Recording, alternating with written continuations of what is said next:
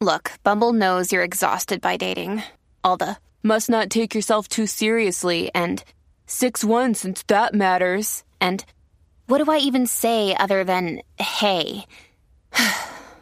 Well, that's why they're introducing an all-new Bumble with exciting features to make compatibility easier, starting the chat better, and dating safer. They've changed, so you don't have to. Download the new Bumble now. If you're struggling to lose weight, you've probably heard about weight loss medications like Wegovy or Zepbound, and you might be wondering if they're right for you. Meet PlushCare, a leading telehealth provider with doctors who are there for you day and night to partner with you in your weight loss journey. If you qualify, they can safely prescribe you medication from the comfort of your own home. To get started, visit plushcare.com/weightloss. That's plushcare.com/weightloss. plushcare.com/weightloss. Hi, I'm Dr. Caroline Leaf, and welcome to another episode of Cleaning Up the Mental Mess, a podcast where I share practical and simple strategies to help you clean up your mental mess so you can help others and live your happiest and healthiest life. In today's episode, I interview Dr. Michelle Lee from International Justice Missions on how she and her team help survivors of slavery and human trafficking find healing from trauma, and how her and her team manage secondary trauma, compassion fatigue, and burnout. Dr. Michelle also shares some great tips on trauma recovery, how therapists and caregivers can manage their mental health when helping others, and how we can all help end modern slavery and human trafficking. International Justice Missions is a global nonprofit working to end slavery and violence around the world. Across Southern Asia, IJM works to rescue individuals and families out of forced labor, slavery, and sex trafficking. And in Latin America, they help defend children and women who have survived all kinds of violence and abuse. In short, IJM is a global community of investigators, lawyers, counselors, and advocates fighting for the freedom and protection of the most vulnerable in our world. Over the last 20 years of IJM's work, more than 50,000 individuals have been set free. This is an organization I am very passionate about, and I really urge you to listen to this whole episode and consider becoming an IJM sponsor. If you enjoy my podcast and want to know how you can help me continue making them possible, please consider subscribing wherever you listen and leaving a 5-star review. And please continue sharing this podcast with friends and family, and keep sharing about it on social media. I love seeing what you guys have found helpful. Now on to today's episode. Michelle, welcome. I'm so excited to talk to you today and thrilled to talk to you today. We're going to be having a discussion around such important topics about sex trafficking. You are from the International Justice Mission, and it is a tremendous honor to learn from you and to hear as much as we can so we can help with the great mission that you have. Thank you so much, Dr. Leaf. It's a real joy and privilege to be here today as well. Fantastic. Well, can you start by telling my listeners about IJM and about your role and what you do and, what led you to this role? Yeah, so I'm the Vice President of Justice Solutions at International Justice Mission. And to be honest with you, I was somewhat thrust into working with victims of trauma, restoration, and healing. It was actually the first day of my PhD internship in New York City, and it was 9/11. And so I'll never forget the feeling of walking outside of my internship building in the West Village and seeing swarms of people running and escaping uptown. And I'll never forget, honestly, the image of just the plumes of smoke that were rising from the towers. And as you and everybody knows, every single person was impacted by 9/11. Oh, yes. Both on a personal level and also on a collective level. And that experience and that day, that moment, it catapulted me into the work of understanding and exploring the impact of trauma, both on the individual and also on the collective.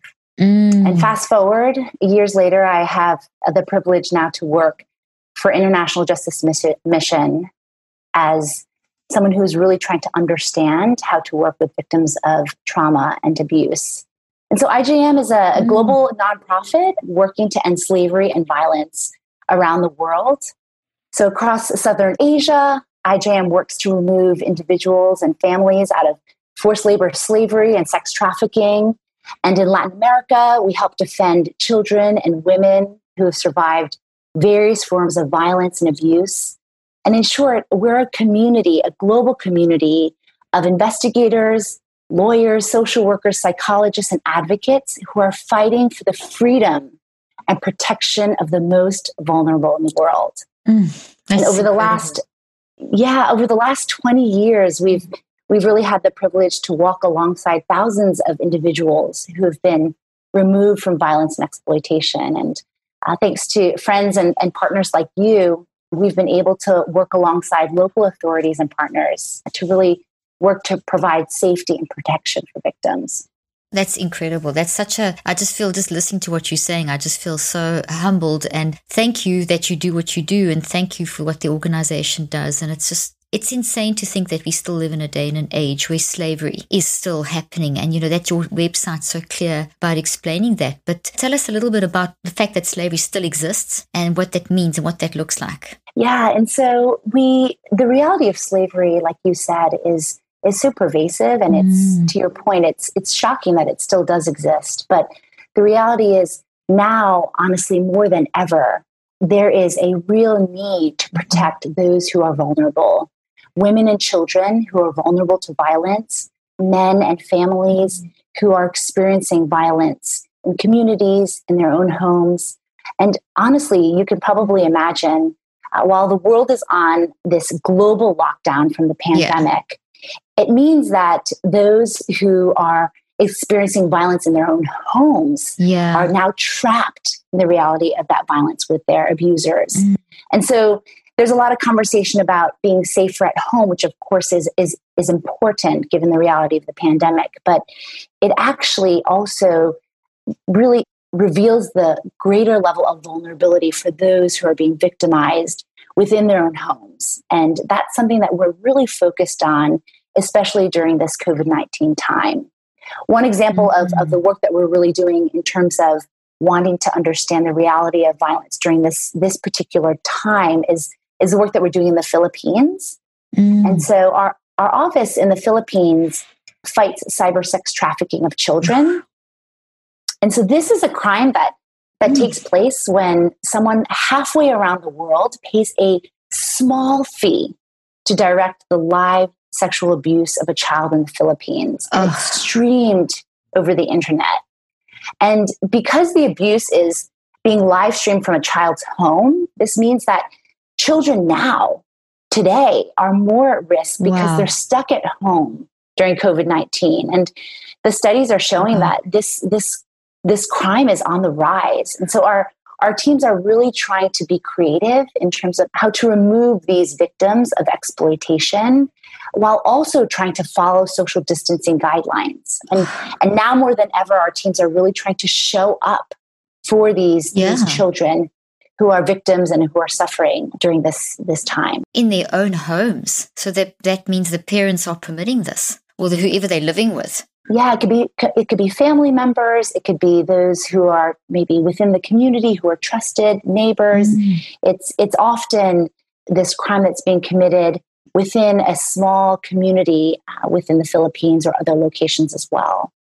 Oh my gosh, that's just shocking. I mean, shocking to actually even think that there's such evils happening. I mean, it's just horrific. Once you've rescued it, and actually, just before I jump to the next question, if people go to the webpage, they can actually see you've got that some stories of people that have been rescued, and there's that little boy that was used for cyber sex. I mean, you've got a whole lot of them. So I really recommend people, go. We'll put all the links in the show notes that people go to the webpage. It's an incredibly good webpage, easy to get through. And you talk about 3 major areas that you work on: rescue and restoring victims, bringing criminals to justice, and strengthening justice systems. So I thought maybe we could just talk about that, each of those aspects. So once a victim is rescued, the hard work of healing really begins. But before we start with that, could you just give us the big picture overview of, that you rescue and you restore victims, you bring criminals to justice, which is so good to hear, and you strengthen justice systems. What does that look like? If you can answer that in big questions in a simplistic way. Yeah. So, I mean, exactly what you said. So our investigators will often conduct undercover investigations to find and locate the children or those who are being abused. So I'll stick just primarily, let's say, with the work that we're doing in the Philippines with cyber sex trafficking of children. So our investigators will partner with the local authorities, and they will really work alongside these local authorities and partners to remove the children from exploitation and to arrest the abusers. Mm-hmm. And like you said before, you know, oftentimes these abusers can be family members or trusted people within the community, individuals who have a trusted relationship with these children. So that is a massive complexity that our teams are trying to work through. Gosh. And then IJM lawyers and partner lawyers will then take the case through the legal system, because we want to ensure that these people will no longer be able to commit these crimes. And so we are really committed to wanting to ensure that these cases can be taken through the legal system.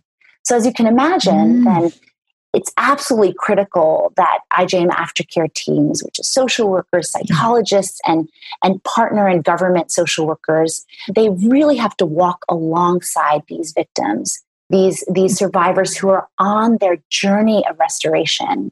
And this journey, as you probably know, it involves the immediate crisis care. Yeah. It's the ongoing counseling that's needed. It's the support that individual needs to go through the legal process.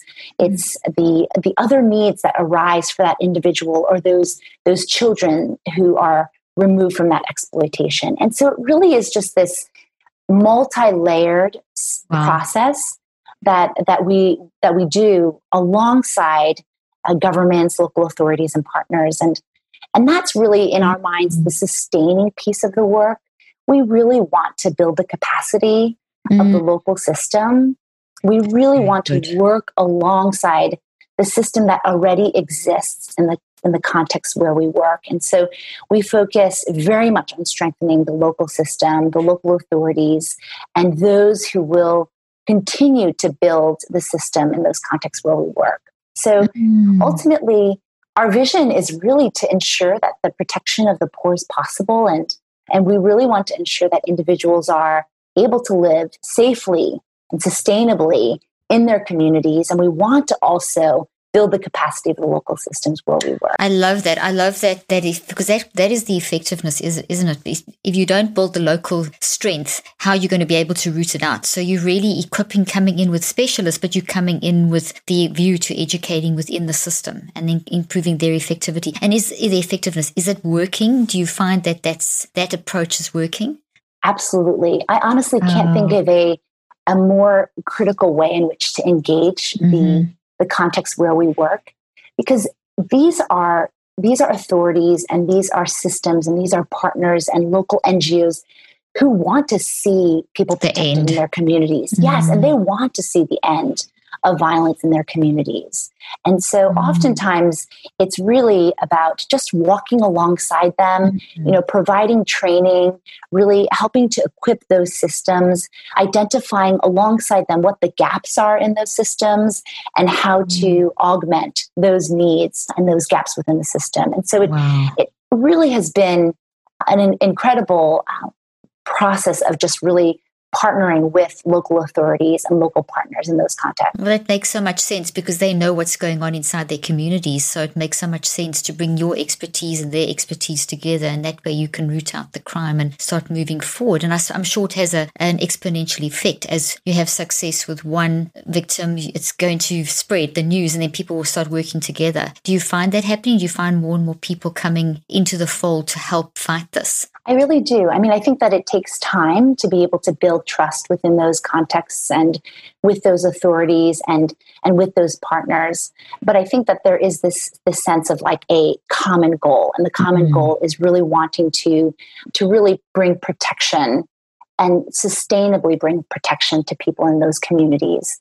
And so I think that we've really seen that happening in many of these places where we work, because there's the focus on the individual, and as you make an impact on the individual, there's a ripple effect, and the community is impacted, then the districts are impacted, and then the nation is impacted. So there really is a ripple effect. That's wonderful. And you're seeing that happening. That's incredible. So it's really working. But you just have to keep it going. That's the whole thing. It can't stop. It just has to carry on so that there's a sustainable protection and the sustainable identification and rooting out of the evil, which is incredible. Well, once a victim has been rescued, you mentioned already that there's a lot of hard work that needs to be done, and there's different stages that the person goes through for the healing to take place. So what is the process that IGM uses to help victims deal with the trauma? I know it's a big question, so obviously you break it out however you want to. Yeah, so this is, I love talking about this because I really have seen the deep impact that this has had in our process. Actually, that was probably a bad beginning, but I'll start here. No, you're excited. It's wonderful. Okay. So I love actually talking about this because our vision is to see these public justice systems and social services form an ecosystem where survivors are protected and they're empowered to really grow these roots of safety and stability. And so we have multiple ways in which we really try to see that happen. I would say that the lens through which we really approach protection and safety and stability for victims is trauma-informed care. So we really see trauma-informed care as this critical approach to interacting with survivors. And as you know, trauma-informed care really recognizes that there is a complex and very nuanced impact of trauma. And we want to really help to equip and train and help systems understand the impact that trauma-informed care can have on a survivor and a victim as he or she is going through the pipeline of his or her own restoration. So when the social services and public justice system, they're able to work hand in hand and they're able to be equipped with the basics of trauma-informed care, they can really help to form an ecosystem that protects a survivor and really helps to ensure that the survivor is safe and protected. We also really work quite a bit with partners to ensure that partners are able to be really trained and equipped in trauma-informed care processes. So we really, all around, as each individual is engaging with the survivor, we want to ensure that they are really trauma-informed in the way that they engage with the survivor. Oh, good. The other piece that's really important in our work is a number of years ago, we developed a grassroots tool that since then we have validated, and it's called the Assessment of Survivor Outcomes Tool, the ASO. And really what it does is it helps to measure a survivor's progress towards restoration. So we really want to understand what are the areas of vulnerabilities and strengths in a survivor's life, and how do we really design the care plan for the individual so that that person is moving towards restoration. So good. So we actually, it was developed in one of our offices in India years ago. And since that time, we've actually rolled it out globally. And we've actually now come to a place where we share it to various organizations for free. That's so it's amazing. A validated tool. Yeah, it's really helped us in terms of our own programming. And it also has helped us in terms of really understanding both what needs to happen on the individual level, but then also what needs to happen at a program level. So that's the so tool... good.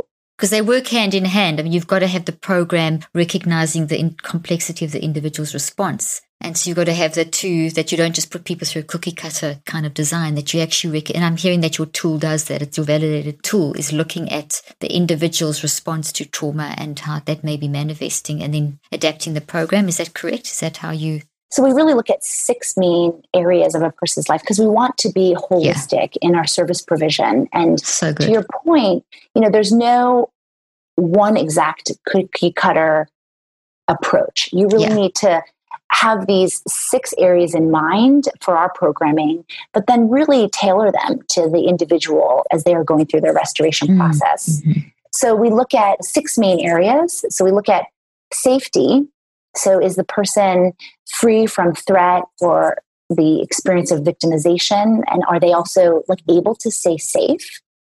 We look at number 2, legal protection. Do survivors know and are they aware of their rights and protections in the law? And then we look at mental well-being. We want to, of course, understand the individual's level of stability and their coping skills, and also their own level of risk as they're really going on this long-term journey of recovery. We want to understand economic empowerment and education. So, does the individual have a safe source to meet their needs? And then we want to look at social support. That's just so critical. Does the individual have supportive relationships, and are they accepted in the community? And is the community able to come alongside that individual? So important. And then finally, we're looking at physical well-being. Does the individual have the ability to take care of basic needs and basic medical services and safe and stable housing? So we're really looking holistically at these areas of an individual's life. And as we're able to then, look at that person's journey and really and understand that person's journey, that helps to inform also on a broader level our programming as well. What tends to be most critical in a survivor's journey of restoration, and does that tend to be similar maybe with a particular case type that we're trying to combat in a certain region or a certain country? So it's really been another critical piece in our own journey with survivors and through our programming. And so we all survivors who come through our programming are given a baseline evaluation with the ASO tool, and then at some point midway through their programming. And then we also then conduct the ASO evaluation at the end of programming, because that will help to determine, is that person able to remain safe and stable? And if so, can they exit out of the program, the aftercare program? And then we conduct the evaluation 1 year after release. Before we continue with today's episode, I want to tell you about a life-changing product that everyone needs, BlueBlox glasses. I just finished writing my latest book, which will be out in March 2021, and spent countless nights writing and researching till the early mornings. I can honestly say this would not have been possible without BlueBlox's blue light blocking glasses. Before using BlueBlox glasses, I used to get the worst headaches staring at my computer and phone, which would also make me more moody and compromise my work and deplete my energy. After interviewing Andy, the founder of BlueBlox, I realized just how important blocking artificial blue light is for mental and physical health. I cannot stress enough how these glasses have changed my life and made hard work a little less painful. Get 15% off your order today when you use the code Dr. Leaf at checkout. Just go to blueblocks.com and use the code Dr. Leaf at checkout. The link and details will be in the show notes. So when they're in the program, are they removed from the dangerous environment and into a safe house? Are they removed? So every time when they go through this, they're in a safe place where they can get the medical attention initially and the psychological attention. Critical for us to make sure that that person is able to be in a safe environment. Sometimes that means that they have to be placed in a shelter. Sometimes they're able to return back to the community to someone who is a safe person. So there's various scenarios depending on the region, the case type, and the situation around that case. So do you find that is it quite difficult or easy to find people within the community that will look after that person? And if the perpetrator or perpetrators are still around, or your whole plan is to actually get them into the criminal justice system and to get them through the legal system so they away, that the perpetrator's away. But what I'm trying to say is that if they're back in the same community, how do you protect them from the people that you don't find? Because the chances are you won't catch all the perpetrators. So we always want to ensure that if the individual is returned back to the community and is able to be in a safe place within the community, that there is protection from the potential perpetrator if the perpetrator is still within the community. Okay. If we don't feel like the individual is able to remain safe in the community, then that person will be normally in some sort of temporary shelter or home until we can ensure that there is safety in the community. The ideal is to really have the person in the community because that's realistic. That's what they're used to. It's their natural environment, etc. Yeah, exactly. And there's so much protection that can come from the community, but we want to obviously ensure that it's a safe environment. So if it's not, then there normally has to be some sort of temporary housing that's provided to the individual or a shelter. I love that approach. I love that you try and reintegrate as safely as possible. And then you've got the IGM support. They're not just left alone. You've got the constant supporter. I want the viewers to actually realize that IGM doesn't just pull them out and put them back and leave them alone. You're actually with them all the way, making sure that all 6 of those pillars are addressed and that there's going to be the sustainability and the ongoing protection, which is amazing. What kind of therapies are you using to deal with the trauma? Kinds of interventions? We focus on a TFCBT, so trauma-focused cognitive behavioral therapy. And as you know, it's a modality that is proven to be very effective with trauma survivors.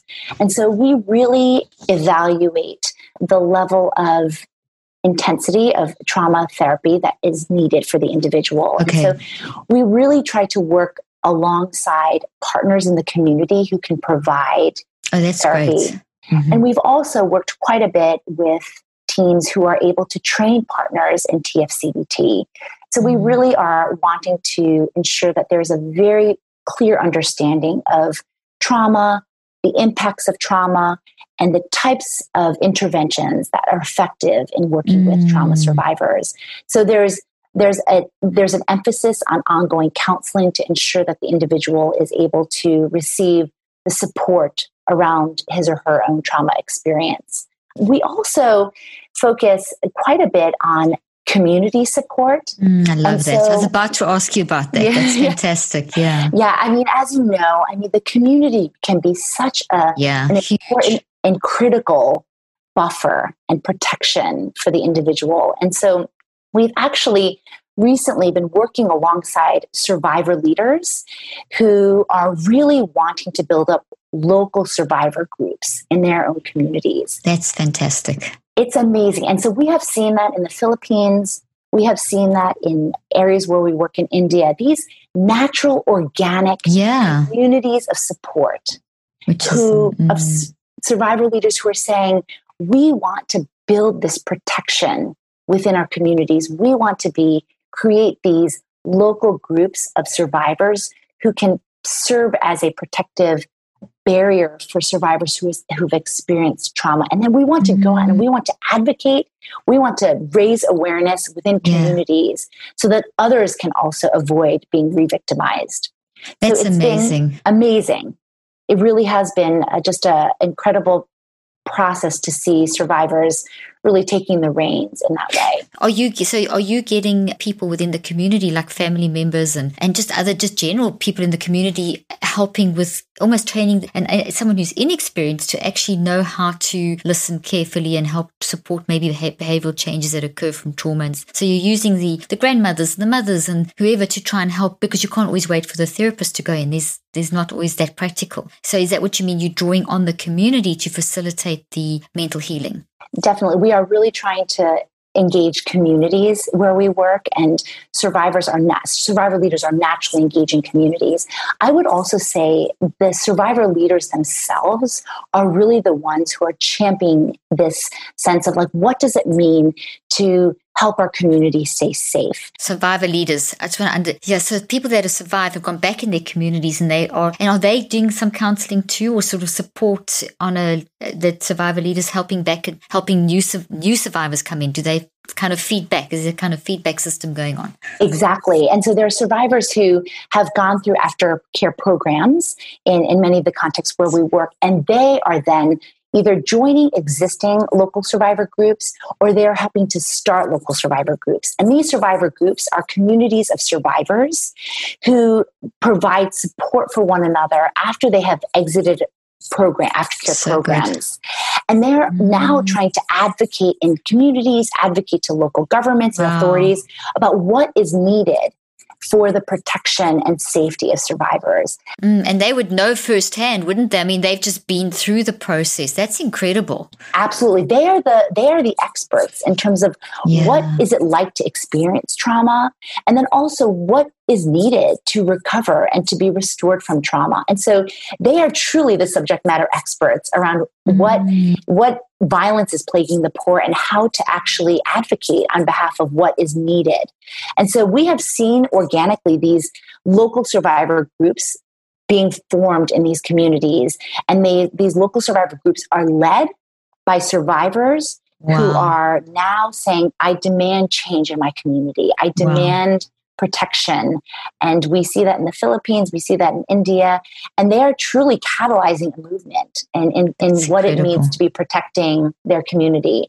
And then also a lot of these local survivor groups, they will undergo training. They will say, this is the type of training that I would like to see in my own community and in my own group. And so actually just even this morning at 5:30 a.m. Washington, D.C. time, we engaged in a training on advocacy and storytelling.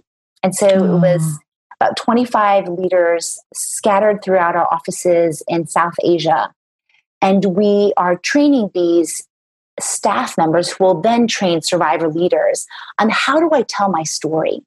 How do I share my narrative? And how do I share what it means to be an advocate in my own community? And so, oh my gosh, that's amazing. We just went through that. Yeah, it was incredible. It was just this morning, and it was such an incredible opportunity. I can just see, I can just see that, I'm so glad you said narrative. I'm so glad that you mentioned that you're talking around training around the narrative, because it's through the story that they can really experience. And in that, I'm sure the survivor is going to feed back to the professionals that if this behavior manifests, this is what I experienced when I did this, is because of that. So we, instead of us going from a theoretical point of view, you can actually go from the feedback of the survivor. And that's a huge movement globally across almost like a response that's happening at the moment with the survivor network, which is growing and growing and growing, because the current biomedical model hasn't met the need of trauma across the globe, just for humans in general. And the narrative and the person, the victim who's gone through it, to be able to feed back through their narrative of what they need and what they experience and why they did what they did. I'm thrilled that you have got that kind of an approach, because that can only grow and enhance and really lead to healing. Mm-hmm.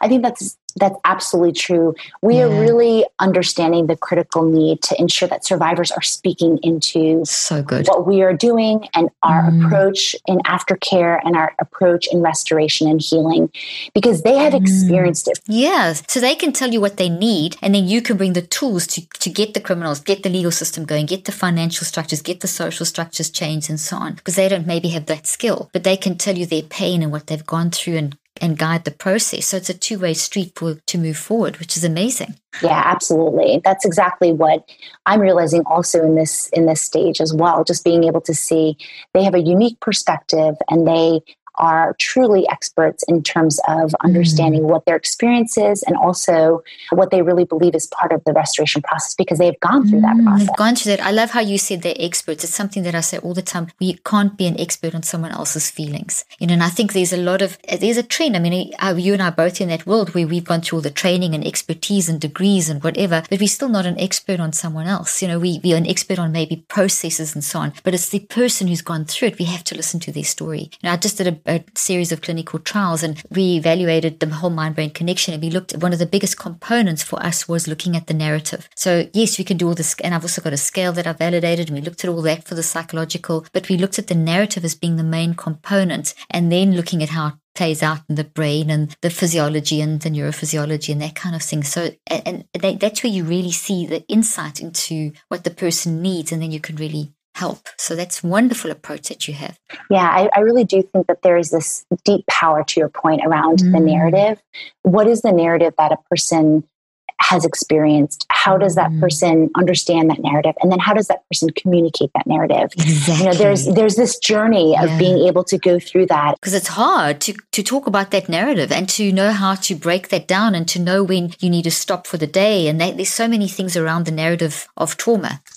Right. I think that's exactly the case. And I think it's how do you help individuals navigate that personally, but then how does that individual help others navigate that? Beautiful. And then really then the collective impact that has that we're able to all understand our narratives. I love that. I don't know if you've heard of the Friendship Bench in Zimbabwe. Have you heard of the research done, and Harvard was involved, where Granny just sat on a log? Literally, that's how it started, helping people just with whatever they went through, come and sit and just talk to her. And it became such a successful form of mental health intervention. They called it the friendship bench. And it was literally the communities listening to each other, and then the professionals noticing and kind of coming in the way that you have. And it's been one of the most effective mental health systems. But, it's not spoken about because it's not a drug or something you can patent. But it sounds so much like what you're doing in your approach as well, is using the community and the survivors specifically. Incredible. Wow. So I was going to ask you, what do you find some of the most effective elements for helping victims heal? And how does the community play a part, which is what you've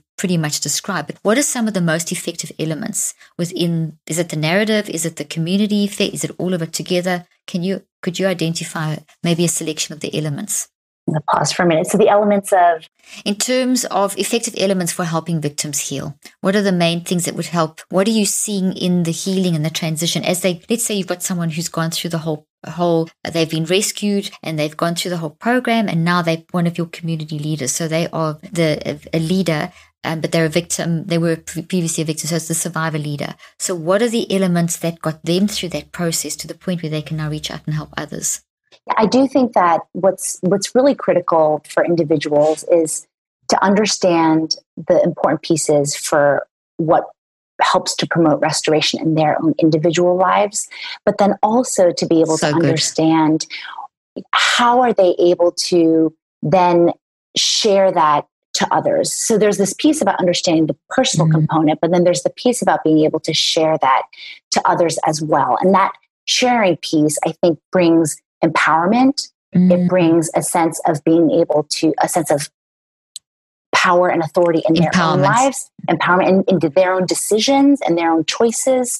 And there's also a sense of being able to bring change as well, change in the community, change in their own lives, change in their family.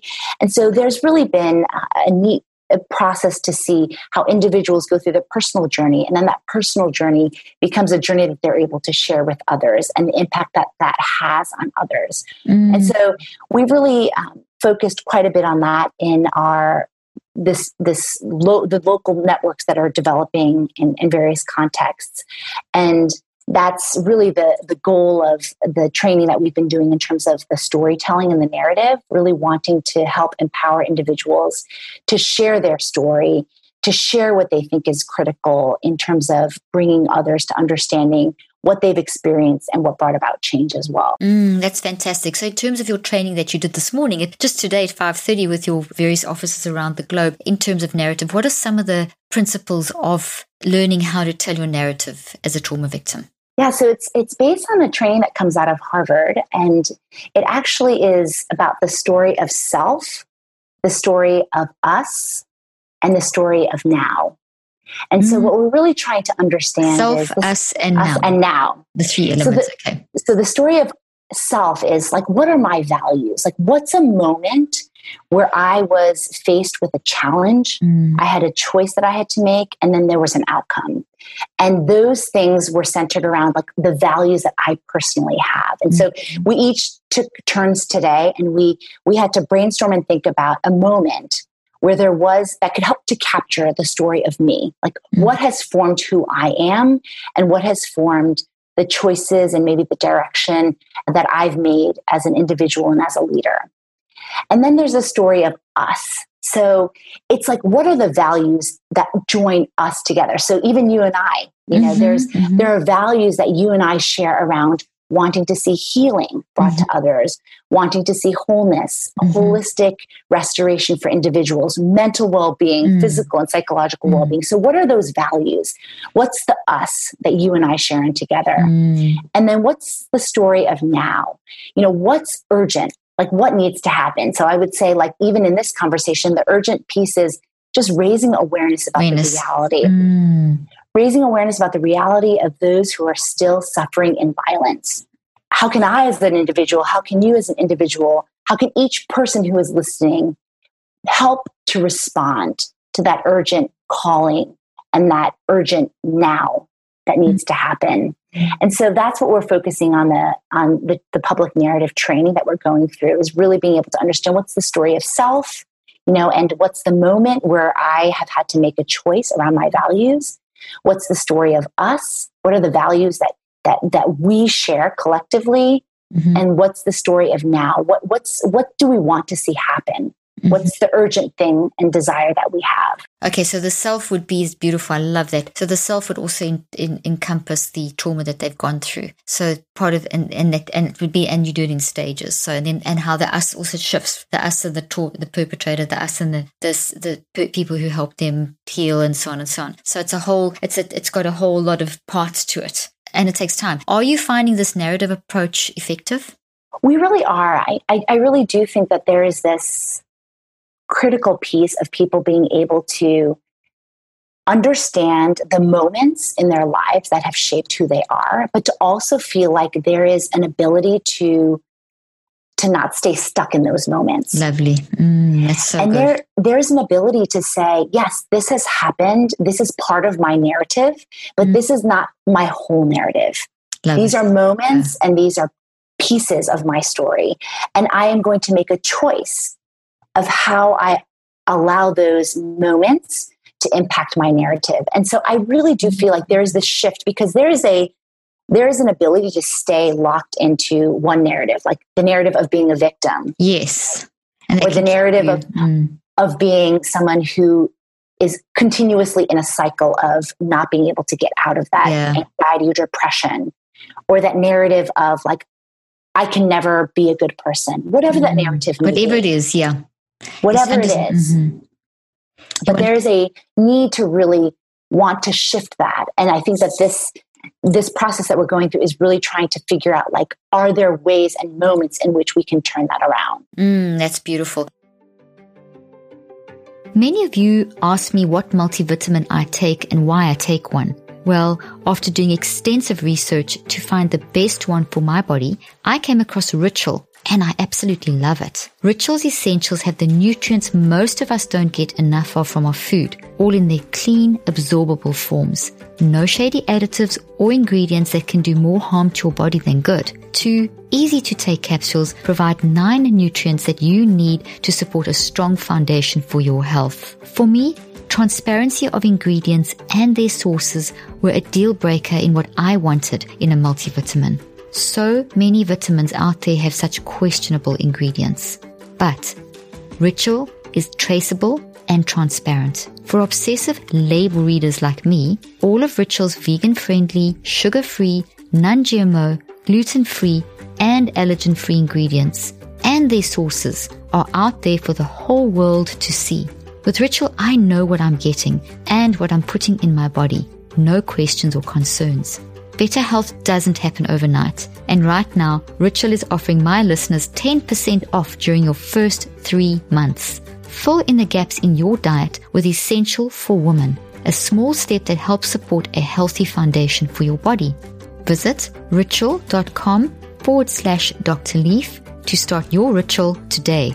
That's 10% off during your first 3 months at ritual.com/Dr. Leaf. The link will be in the show notes. Just to undergird what you're saying, I found this in my research recently, my most recent clinical trials, that when you increase awareness through starting the story, it leads to a level of autonomy. And as soon as someone recognizes, okay, this is my story, I've got the autonomy to shift that story, they then can start looking at the toxic issues and the toxic stress around that issue, the trauma, etc., as something that's a barrier and a challenge, but it's something that can be overcome. And there's such a distinct shift. So it's like a pathway to empowerment. And it starts with the whole process of, and the narrative definitely helps to unpack that I can become aware that I'm not stuck there. That's not just one isolated, stuck thing. It can actually shift and change. It's organic and developing, and that you have a lot of ability to drive that process. So I just wanted to say that, because that we showed from the research that people can get that kind of level of control up to improve by up to 80%, which is incredible, just through that mind work. So you're doing such a great thing there. That's why I'm so interested in the narrative, because I've seen the effect in my work as well, that it's such a great tool. I'm so glad you're using it. It's wonderful. You guys are just incredible what you're doing. Absolutely incredible. So what are some of the biggest challenges to a victim's healing? There could be multiple aspects of challenge. I think that there is definitely a challenge around the trauma bonding. So the reality is, individuals can be trauma bonding. That's very significant. Yeah. This bond to the perpetrator, whether it be maybe, someone who has trafficked that person or someone who continues with the ongoing violence or abuse. And so that, I think, is a very real thing that our teams are often facing. Mm-hmm. And so I think with that then comes sometimes distrust for those who are trying to help the individuals or walk alongside the individual, whether it be the social worker or the case manager or the lawyer, whomever it may be. There can be this mistrust. I think also one of the challenges can be, when you say the mistrust, if I may ask you this, so the trauma bonding to the person who's hurt them, they kind of, now that's overgeneralized or generalized to everyone. I can't trust anyone. Anyone who's telling me to do something is someone I can't trust. Is that exactly? Okay. Yeah. So there's that same sort of sentiment trickles into other relationships and other things, especially as maybe those who are working alongside the individual, maybe the social worker is trying to raise awareness for the individual with the reality of trauma bonding. Then there's this sense of like, who can I trust and who can't I trust? Who is on my side and who is not on my side? Because if I felt like I could trust this individual, how do I know that I can't trust another person? So the reality of the struggle to be able to know who is trustworthy and who is not trustworthy. I think the other really difficult challenge that we face is, especially in our work in the Philippines with the cyber sex trafficking, many times the victims are really young and they're siblings. And so, as you can imagine, there's these siblings that are doing it. So it's very young, and it's the siblings that are actually the being perpetrator. Abused together, or maybe the perpetrator is having the siblings inflict violence and abuse on one another. Oh my gosh.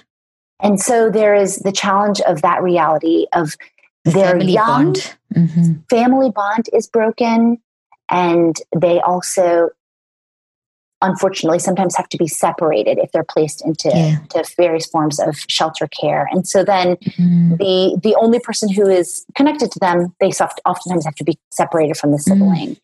And so that's a really big challenge that we're facing in the Philippines with the work of cyber sex trafficking, just the reality of very young children and how to really address trauma with young children who often don't understand the full extent of what is happening, and how to really engage them in the process, and also how to really help with the bonding experience for the child if they are placed in foster care or in some sort of temporary housing or a transitional housing, like being able to bond with the individual who is their caretaker.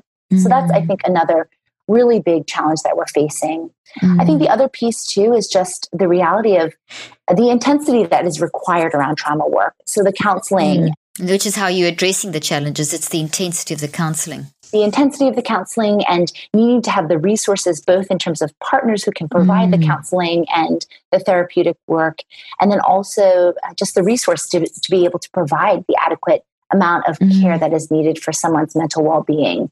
And so that's, I think, another massive challenge that we face in many of our contexts. And very hard to deal with that, because it's a resource thing. You need enough people to be able to help, because it's for a young child. For anyone, it's going to be a lot of intensive interaction in terms of therapy. But in terms of, that's where you've got to draw in the community, the collectivistic approach. Otherwise, you wouldn't be able to meet everyone's needs, would you? So that's a huge part of it. Yeah, that must be really, really hard. Okay, so what about secondary trauma? How do you and your team and all the volunteers at IGM deal with the secondary trauma? You're seeing this terrible stuff happening. It's just listening to it, just seeing the videos can make you feel a level of trauma. But if you're immersed in it and you're actually saving a child from that situation, there's that secondary trauma. Can you speak about that? It is, the secondary trauma is such a real phenomenon that I think we are really trying to constantly address and curb, both at the individual level and at the organizational level. And so we're really trying to ensure that people are aware that this really does exist. This really does happen. You know, there is just this constant flood that can happen from the exposure to trauma. And as you know, it often looks very similar to PTSD. So you have the tendencies of like the triggers that people experience, or the negative emotions, or being hyper aroused, hypervigilant, and all the intrusive thoughts. And so we're really trying to ensure that there's the awareness at the individual level. And really we provide counseling for your counselors, for staff, and dedicated counselors in each of the regions where we work, who work regularly and meet regularly with staff.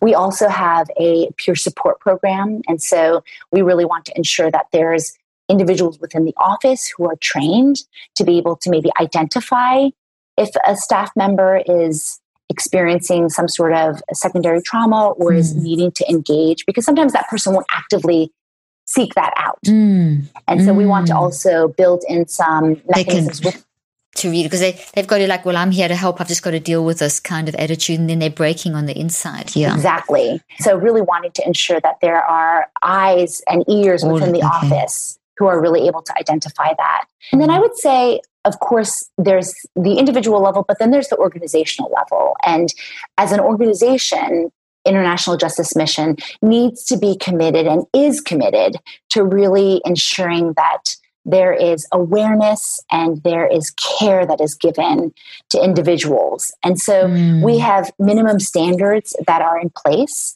in terms of the trainings and the tools and the processes that need to be in place.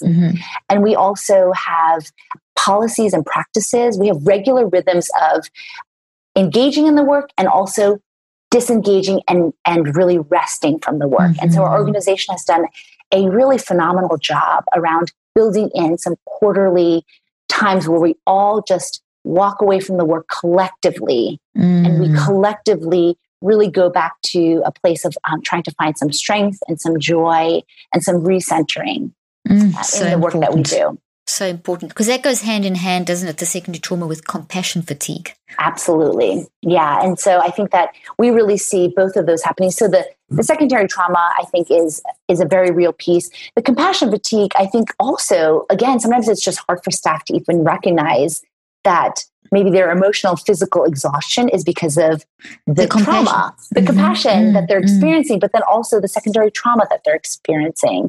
And so there is this heightened sense of awareness that, like, sometimes I maybe I need to just keep going. Why do I need to step away from the work when the victims or the survivors really need us to engage in the work?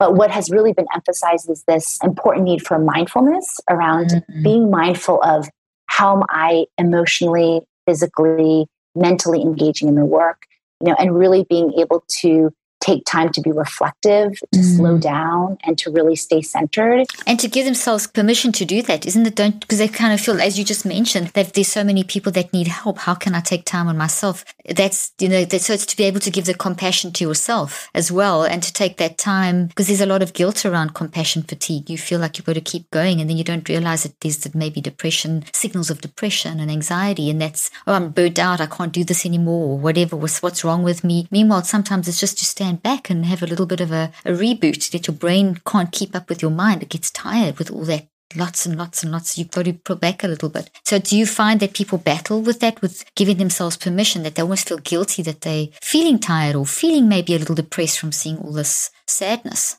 I think that that's a very real piece that is talked about in our organization. The reality of holding on to this and doing this work that is very difficult, yet also wanting to not feel like we are the ones who need to fix the problem, but we are really trying to engage. It's so good. As best as we can with the skills and with the training and with the capacity that we can. But understanding that we are not the ones who solely need to carry the work, but we really need to be able to find that balance. And I think that the only way that the work is sustainable is if there is that recognition. I can do what I can, and I want to do all that I can, but I can't ultimately fix it. I can't ultimately be the one that is going to do the work on my own. I love that. I think you've hit something that's very, very close to the core of the heart of compassion fatigue, which is the desperate desire to help someone and wanting to just continue to help someone and trying to fix them. But the recognition that you can't fix someone else, you can just support someone else, and you've got to keep yourself almost like fresh. You've got to keep yourself almost recharging your battery like a cell phone, and otherwise you're going to wear out. So and if you remove that, I've got to fix it from the equation, we will give ourselves a bit more compassion. This daily practice that we have, where in the mornings we just take about 30 minutes to be mindful and to just slow down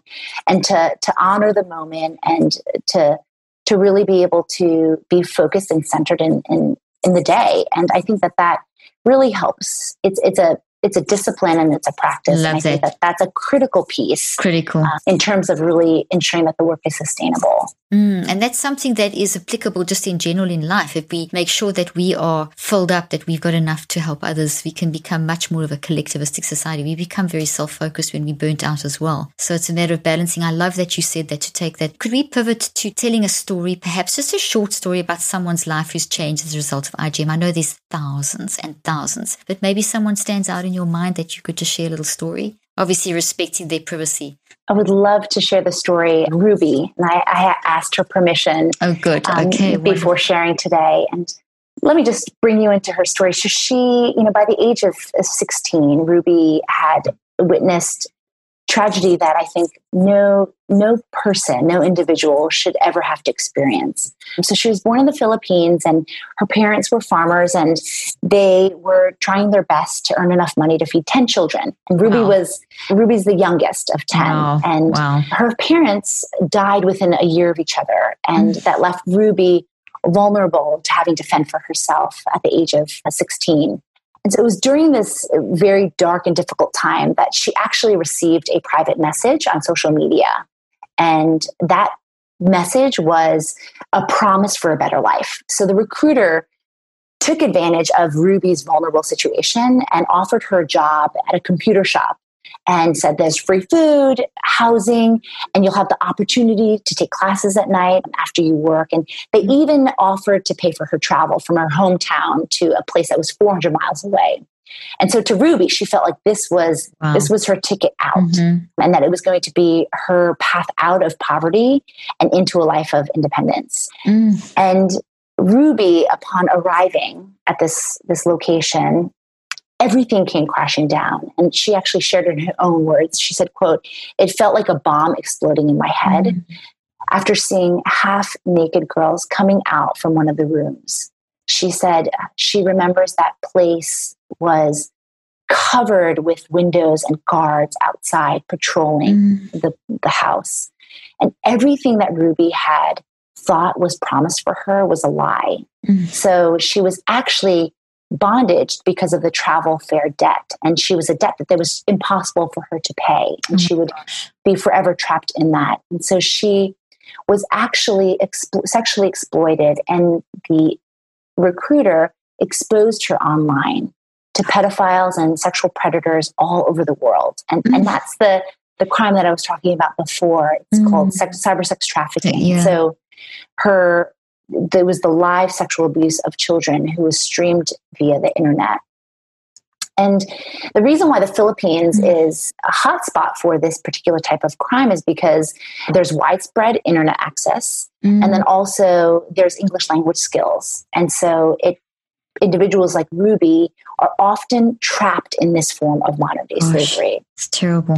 And Ruby shared these words with me. She said, never in my whole life had I anticipated to experience the horrors of trafficking, witnessing and doing things I could hardly imagine as a teenager. I blamed myself for being trapped in the dark world.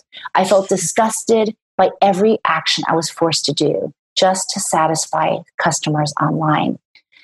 I lost my self-esteem and I felt so weak.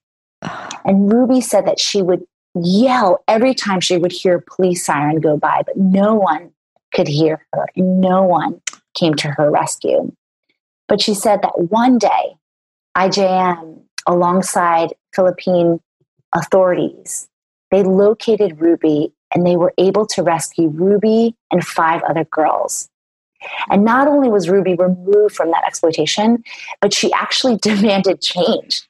She said, I have experienced this and I do not want to see this happen again. So I am choosing to engage in the trial against these traffickers. Wow. That's incredible. It was incredible, but it took 4 years for the trial to come to an end.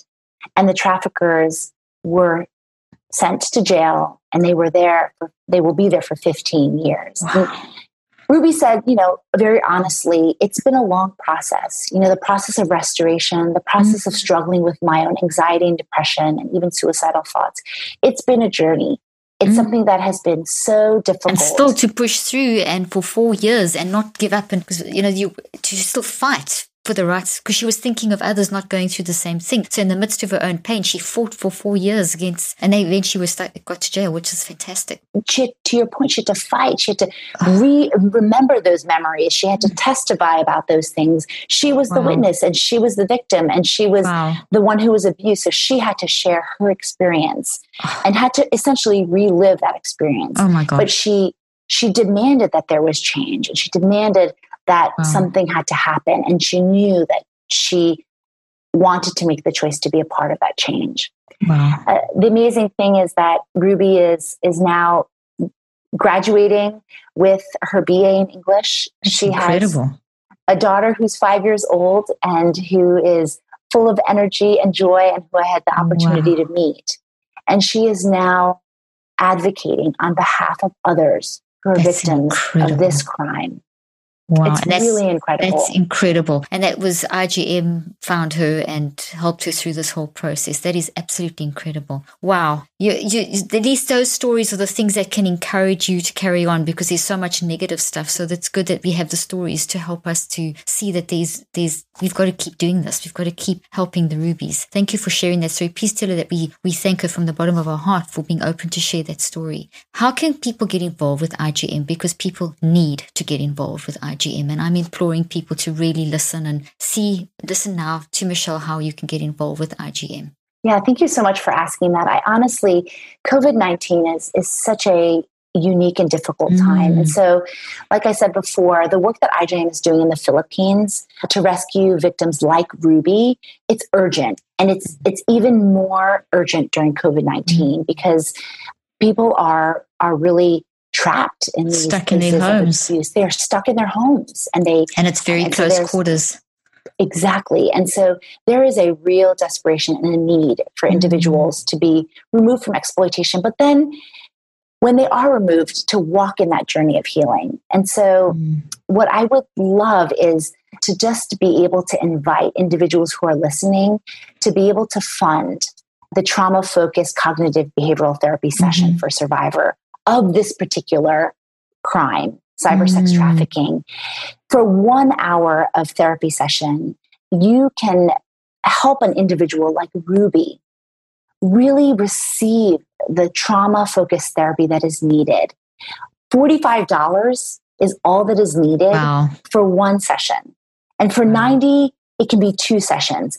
And this is the journey that someone like Ruby has gone through because of generous supporters and donors. And I am really hoping that other individuals who are listening to this podcast will be urged to really contribute to funding the critical need for trauma-focused therapy for individuals. And so you could visit IJM.org/Dr. Leaf, and there you can help to contribute to the therapy sessions for individuals like Ruby and for hundreds of other children who are also being removed from cyber sex trafficking.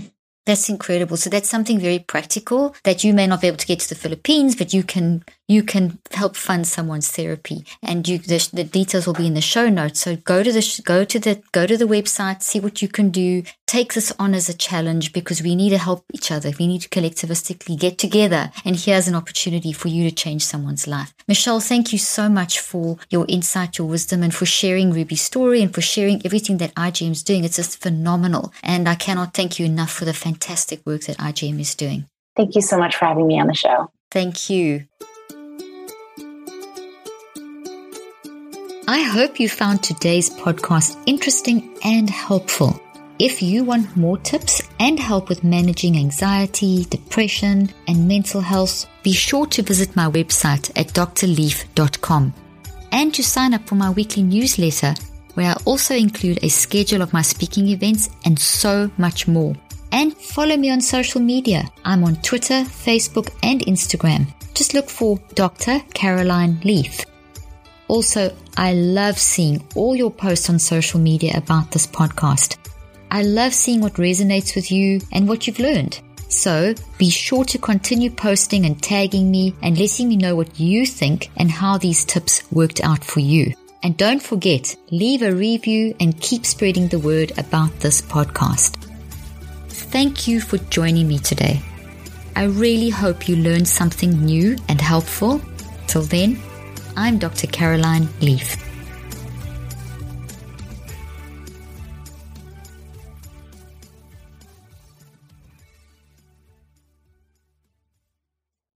This podcast represents the opinions of myself and my guests. The content here should not be taken as medical advice. The content here is for educational and informational purposes only. Please consult your healthcare professional for any individual medical questions you may have. While we make every effort to ensure that the information we are sharing is accurate, we welcome any comments, suggestions, or corrections of errors.